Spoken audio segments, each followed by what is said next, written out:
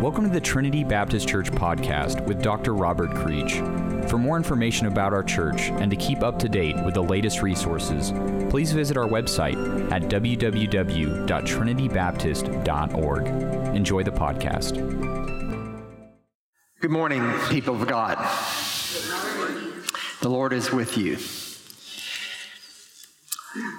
Almost 30 years ago, when I was in my early 40s, events in life sort of conspired to propel me into what I guess would be called a midlife crisis, I guess. It seemed like nothing was nailed down, nothing was solid anymore. My family, my life, my ministry, my friendships, my relationship with God, my thinking about God. It seemed like everything was stirred up at the same time, and it was really very confusing. Life was in a kind of chaos there for some time. And people do, especially men, do some really stupid things during times like that. I took to fishing. That was maybe as sane a response as possible. I spent a lot of early mornings and late evenings wade fishing in Galveston Bay or in the surf on the west end of Galveston Island. And somehow I found comfort in the solitude and the ritual and the contact with God's creation. It was a healing kind of experience. So when I passed by Barnes & Noble's one day and saw in the display case a book called Fly Fishing Through the Midlife Crisis, it was pretty inevitable that I would buy it and read it, and I did. It was by a man named Howell Raines. He was at the time an editorial page editor for the New York Times newspaper. And he tells these really beautiful stories of his experiences of fly fishing with his sons and his friends. And along the way weaves into those stories the way that he was wrestling with what his life meant. When one of his really close friends, a guy named Dick Blaylock, called him from the Indian Springs Hospital intensive care unit in Vero Beach, Florida, barely able to speak, Howell Raines said he began to face for the first time what he called the black dog. That is, the reality of his own mortality, that he himself was destined to die. He said, as I navigated through the final shoals of the passage to middle age, I came to see that the acceptance of my mortality was the final and indispensable issue for me. And indeed, it was hardly worth going to the trouble of having a midlife crisis equal to the name if you were not going to figure out how to be comfortable in the arms of death. It was a big moment for him. He said he came to a moment of enlightenment about how fearful he was of dying when he was watching this movie. He said it sort of embarrassingly. He was watching the movie Moonstruck. He said, I remember feeling sheepish about finding a pearl of wisdom in a movie that was being promoted as an opportunity to regard Cher as a serious actress. But this was the first time I remember explicitly admitting to myself how profoundly fearful I was of dying, how intolerable I found it to contemplate ceasing to exist. The fear I felt was childish to me, but it was, and it was real. When Raines said that, he touched a nerve that human beings have felt for a long time. Philosophers and religious thinkers along the way have pointed to the impact that coming to terms with the fact that we are all going to die is a profound experience in our life. Martin Heidegger, the philosopher, said we live with an unceasing anticipation of death. Consequently, death looms over everything we do and drives much that we do and affects all that we do. The writer in Ecclesiastes in the Old Testament said in chapter 3, verse 18 and following, I said in my heart with regard to human beings that God is testing them to show them that they are but animals. For the fate of humans and the fate of animals is the same. As one dies, so dies the other. They all have the same breath, and humans have no advantage over the animals, for all is vanity. All go to one place, all are from the dust, and all turn to dust again. Who knows whether the human spirit goes upward and the spirit of animals goes downward to death?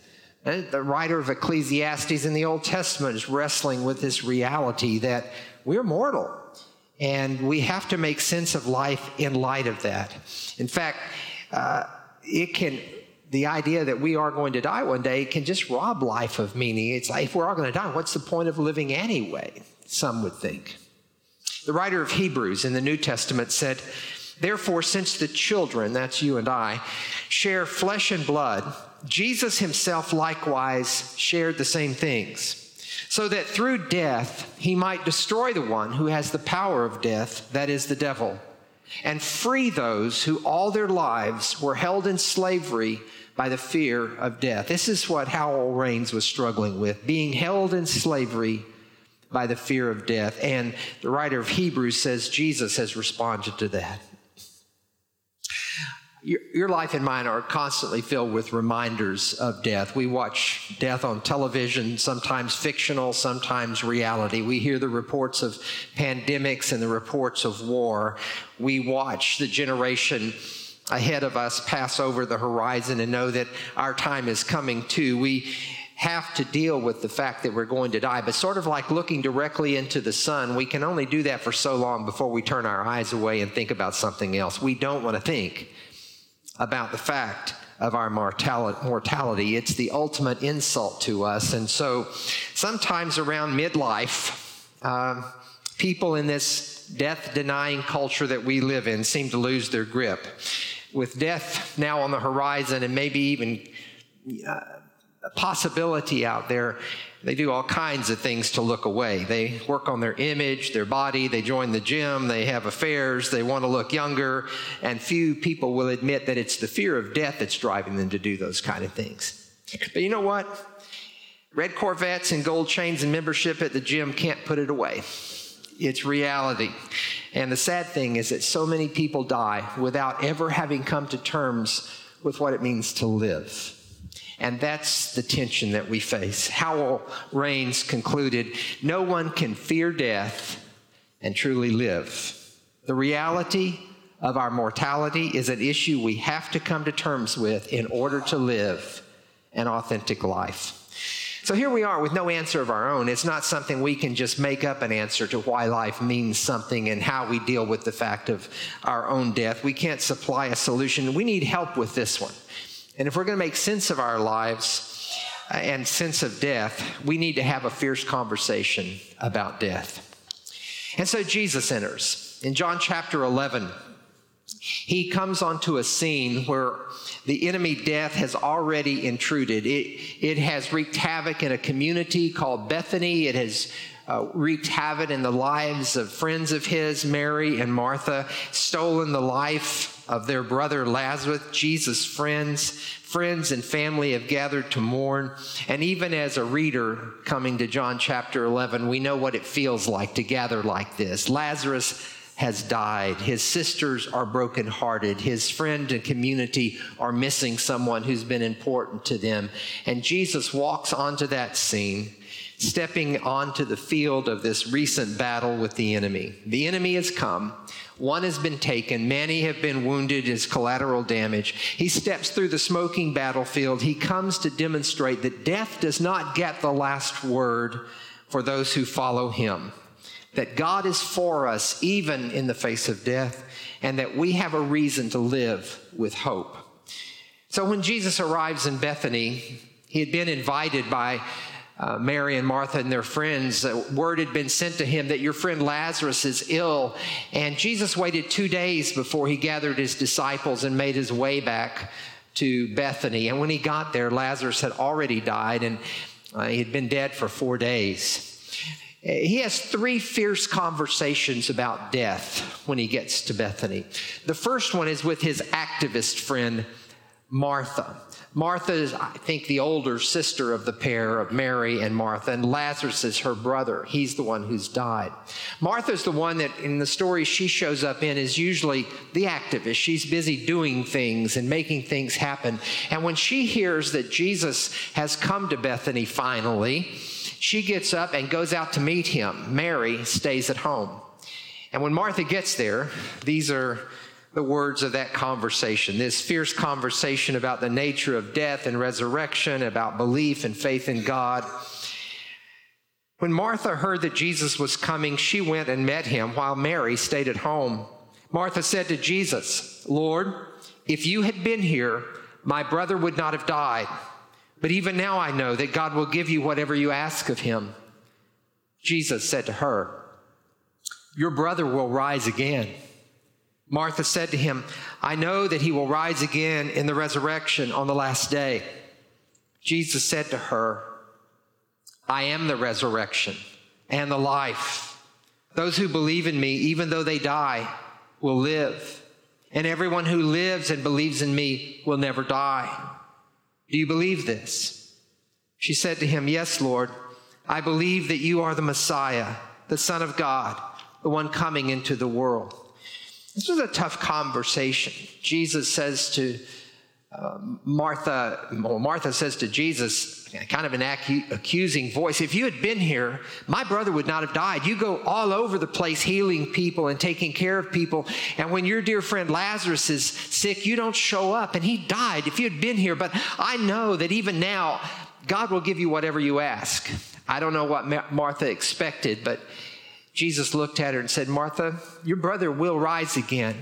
And she gives the Sunday school answer, the one she had learned in church. "Yes, I know, he will rise again at the last day." That's little hope when your brother's lying there in a tomb. But Jesus said, "No, Martha, you need to understand. I am the resurrection and the life. And he who believes in me, though he were dead, yet shall he live. And he who lives and believes in me will never die. Do you believe this?" He was telling her that Lazarus had faced the enemy death, but the enemy had not won. Sometimes death is understood in our culture, and has been for many centuries, as a friend who comes to suffering people and relieves them of their suffering. At least they're not suffering anymore, and we almost treat death as a friend. That's the way Greek philosophy looked at death. When Socrates was condemned to death and he was to drink the cup of hemlock, the poison that would end his life, he calmly delivers a speech and then drinks the hemlock. And the early opponents of Christianity used to point to that story and contrast it to Jesus in the garden wrestling with the cup and saying, "Father, if there's any way for this cup to pass from me, take it away. Nevertheless, not what I will, but what you will be done." It's because biblically, in the Old Testament and the New Testament, death is not a friend. In Greek philosophy, death was a friend. It freed the spirit from the prison house of the body, but not so in biblical thinking. Death is an enemy, always the enemy. And Jesus is here face to face with a place where the enemy has done its worst. When someone suffers for a long time with a disease and they finally die, it's not that the friend death has come and freed them from their suffering. The enemy death had begun the suffering a long time before. It is at that moment when a person breathes their last, it is Jesus, the Savior, the resurrection and the life, who steps in and takes the enemy and dismisses them. "He who lives and believes in me will never die," Jesus said. Jesus conquers the enemy. And he tells that to Martha. His remark to Martha has two parts to it, both of which are really important. The first thing he says to her is, "I'm the resurrection and the life. He that believes in me will never die. I am the resurrection and the life." The enemy death is defeated. Even though they die physically, they live on in the presence of God. Do you believe this, Martha? We're given this promise that death does not get the last word. Paul puts it this way in 1 Corinthians chapter 15. Lengthy discussion he has there about death and resurrection. And he says, "Since death came through a man, the resurrection of the dead also comes through a man. For as in Adam all die, so in Christ all will be made alive. But each in his own turn, Christ the firstfruits, then when he comes, those who belong to him. Then the end will come when he hands over the kingdom to God the Father after he's destroyed all dominion and authority and power. For he must reign until he has put all his enemies under his feet. The last enemy to be destroyed is death. And then Paul says, listen, I show you a mystery. We shall not all sleep, but we shall all be changed in a moment, in the twinkling of an eye, at the last trumpet. For the trumpet will sound, and the dead shall be raised incorruptible, and we shall be changed. For this corruptible must put on incorruption, and this mortal must put on immortality. And when this corruptible have put on incorruption, and this mortal shall have put on immortality, then will come to pass the saying that is written, death is swallowed up in victory. O death, where is your sting? O grave, where is your victory? Death is an enemy that Christ has overcome, and that's what he tells Martha. The enemy has not won. Keep your faith. Hold on to your hope in this moment, because the enemy has not won this battle. But then he says to her, he who lives and believes in me shall never die. I am the resurrection and the life. And those are separate things. He says to her, knowing that death is defeated, it's possible to live a full and abundant life. We can come to terms with the reality of death because Jesus is not only resurrection, he is also the life. He that lives and believes in me will never die. What that means, I think, is that in light of Jesus' victory over death, we are free to live, you and I. We are free to live fully. We don't have to establish ourselves. We don't have to vie for power and position and prestige and possessions. All these futile attempts that we make to prove that we've been here on planet Earth are unnecessary now because we're living forever. We don't have to struggle with those things. All those expressions of our fear of dying, our fear of not having lived can be relinquished. All our white-knuckled grip on our life can be relaxed. With the gift of eternal life, we no longer have to fret over such things as those. We're free simply to follow Jesus, serve him in this world, and know that our lives last forever. That's the promise when he says, I am resurrection and the life. We can cease striving. We have nothing to prove any longer. He's defeated our enemy.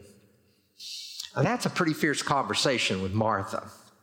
And Martha sends word back to the house and says, Mary, the teacher's come and he's asking for you. And Mary gets up and makes her way out there. Mary is Jesus' contemplative friend. Whenever she shows up in the scripture and in the stories with Jesus, she's nearly always kneeling at his feet. She's listening. She's quiet. She's sensitive. And she goes out there to meet Jesus. And we pick up the story in verse 32. When Mary came to where Jesus was, she saw him and knelt at his feet and said, Lord, if you had been here, my brother would not have died. Exact words that Martha had said.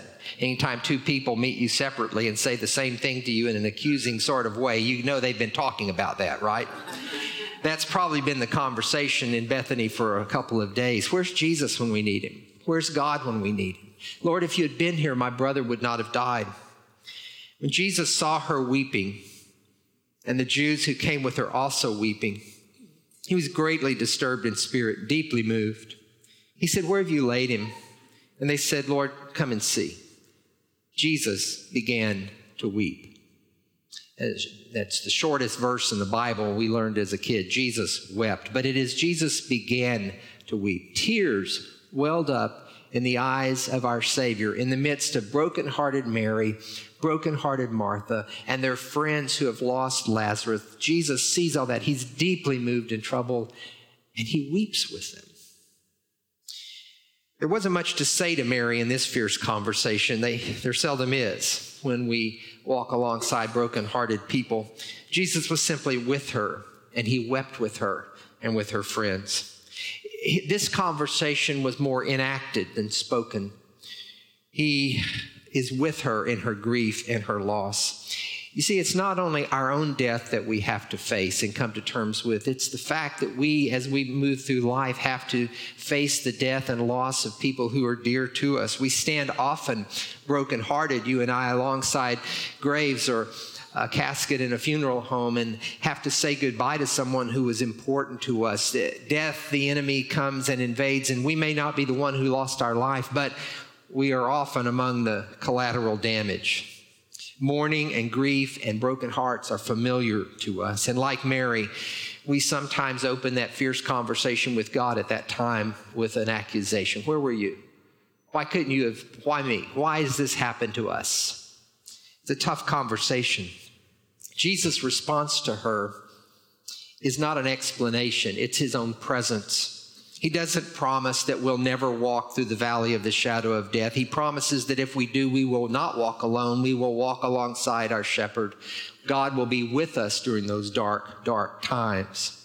The Apostle Paul writes in the end of Romans chapter 8, he says, "In all these things we are more than conquerors through him who loved us. For I am persuaded that neither death nor life, nor angels, nor principalities, nor powers, nor things present, nor things to come, nor height, nor depth, nor anything in all creation will be able to separate us from the love of God that is in Christ Jesus our Lord."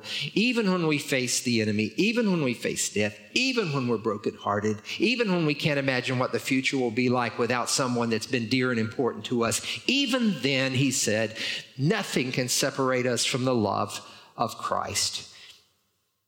Jesus comes among the wounded and promises that Christ weeps with us. He loves us, and death cannot separate us from that love. He walks with us through the grief. He offers comfort and healing to our broken hearts. And that fierce conversation means that as difficult as it is, we can endure in this life through those losses with God's strength and presence. There's a third fierce conversation Jesus has that day in Bethany. He's had one with the activist Mary, his friend, Martha, his friend, and with the contemplative Mary, his friend.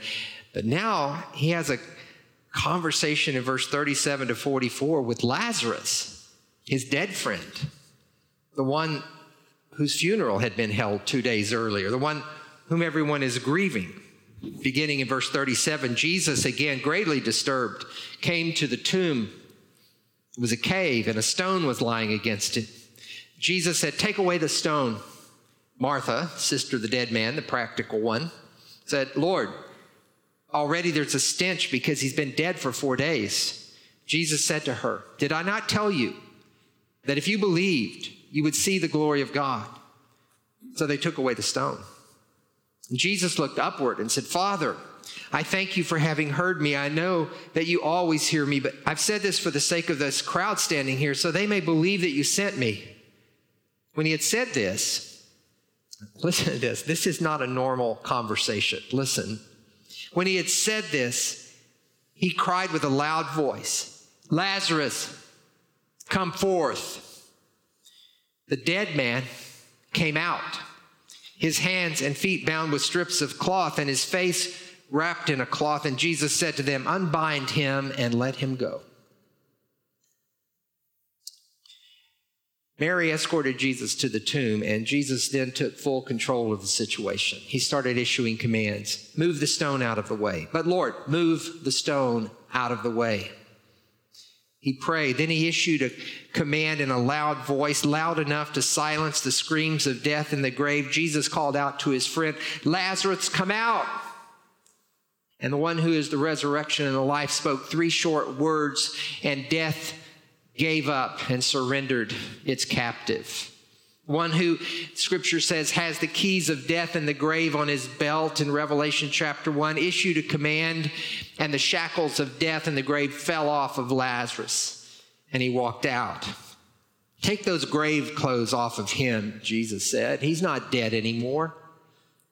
Now, this wasn't resurrection. It was resuscitation. Lazarus would have another funeral someday. He would live with his friends for a time and die.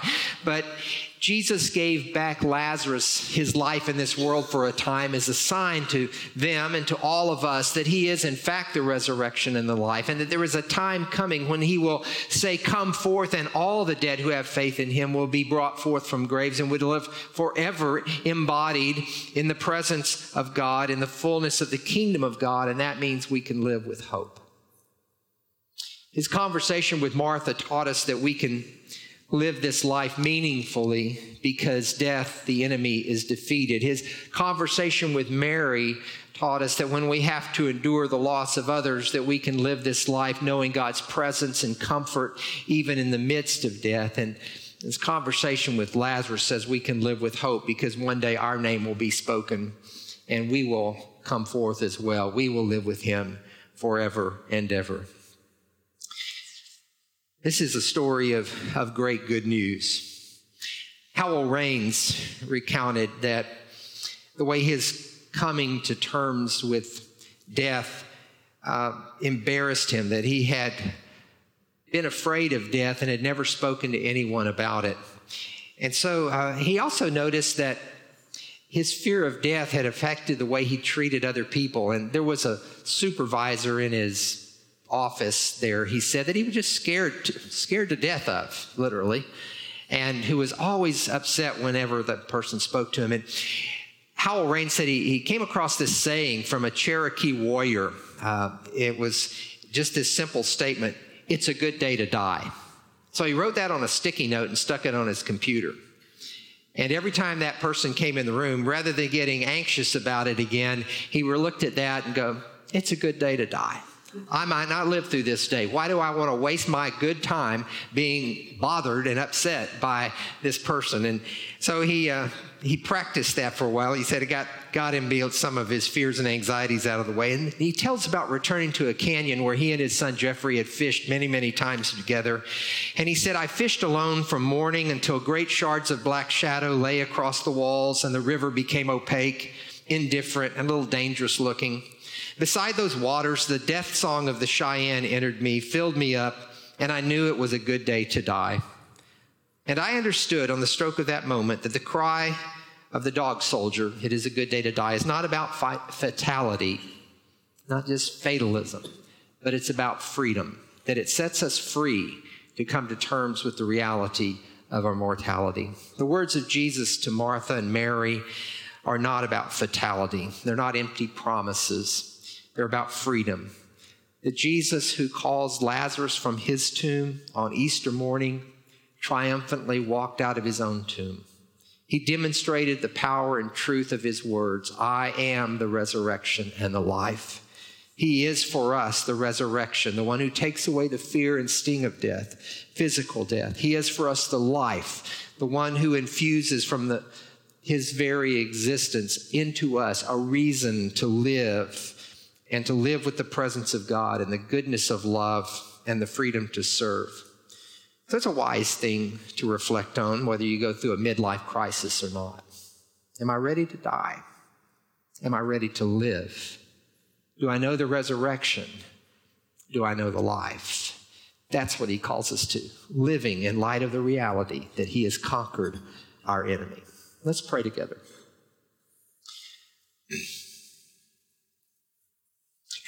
Lord, it is a difficult thing for us, you know well.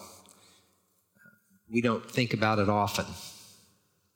We put it out of our mind as quickly as possible. We dismiss it if someone brings it up. We find other things to think about, and we feel a little dark even offering the subject to the table. But Lord, we are mortal people, and you've remedied that through the promise of resurrection through Jesus Christ. And I pray you would help us to take hold of that truth in faith, so that not only may we be raised with him when he returns, but also that we might live for him as long as we have days on this earth. We ask this in his name. Amen. We hope you enjoyed your segment of the Trinity Baptist Church podcast with Dr. Robert Creech. Join us next week for another segment. For more information about our church, please visit our website at trinitybaptist.org.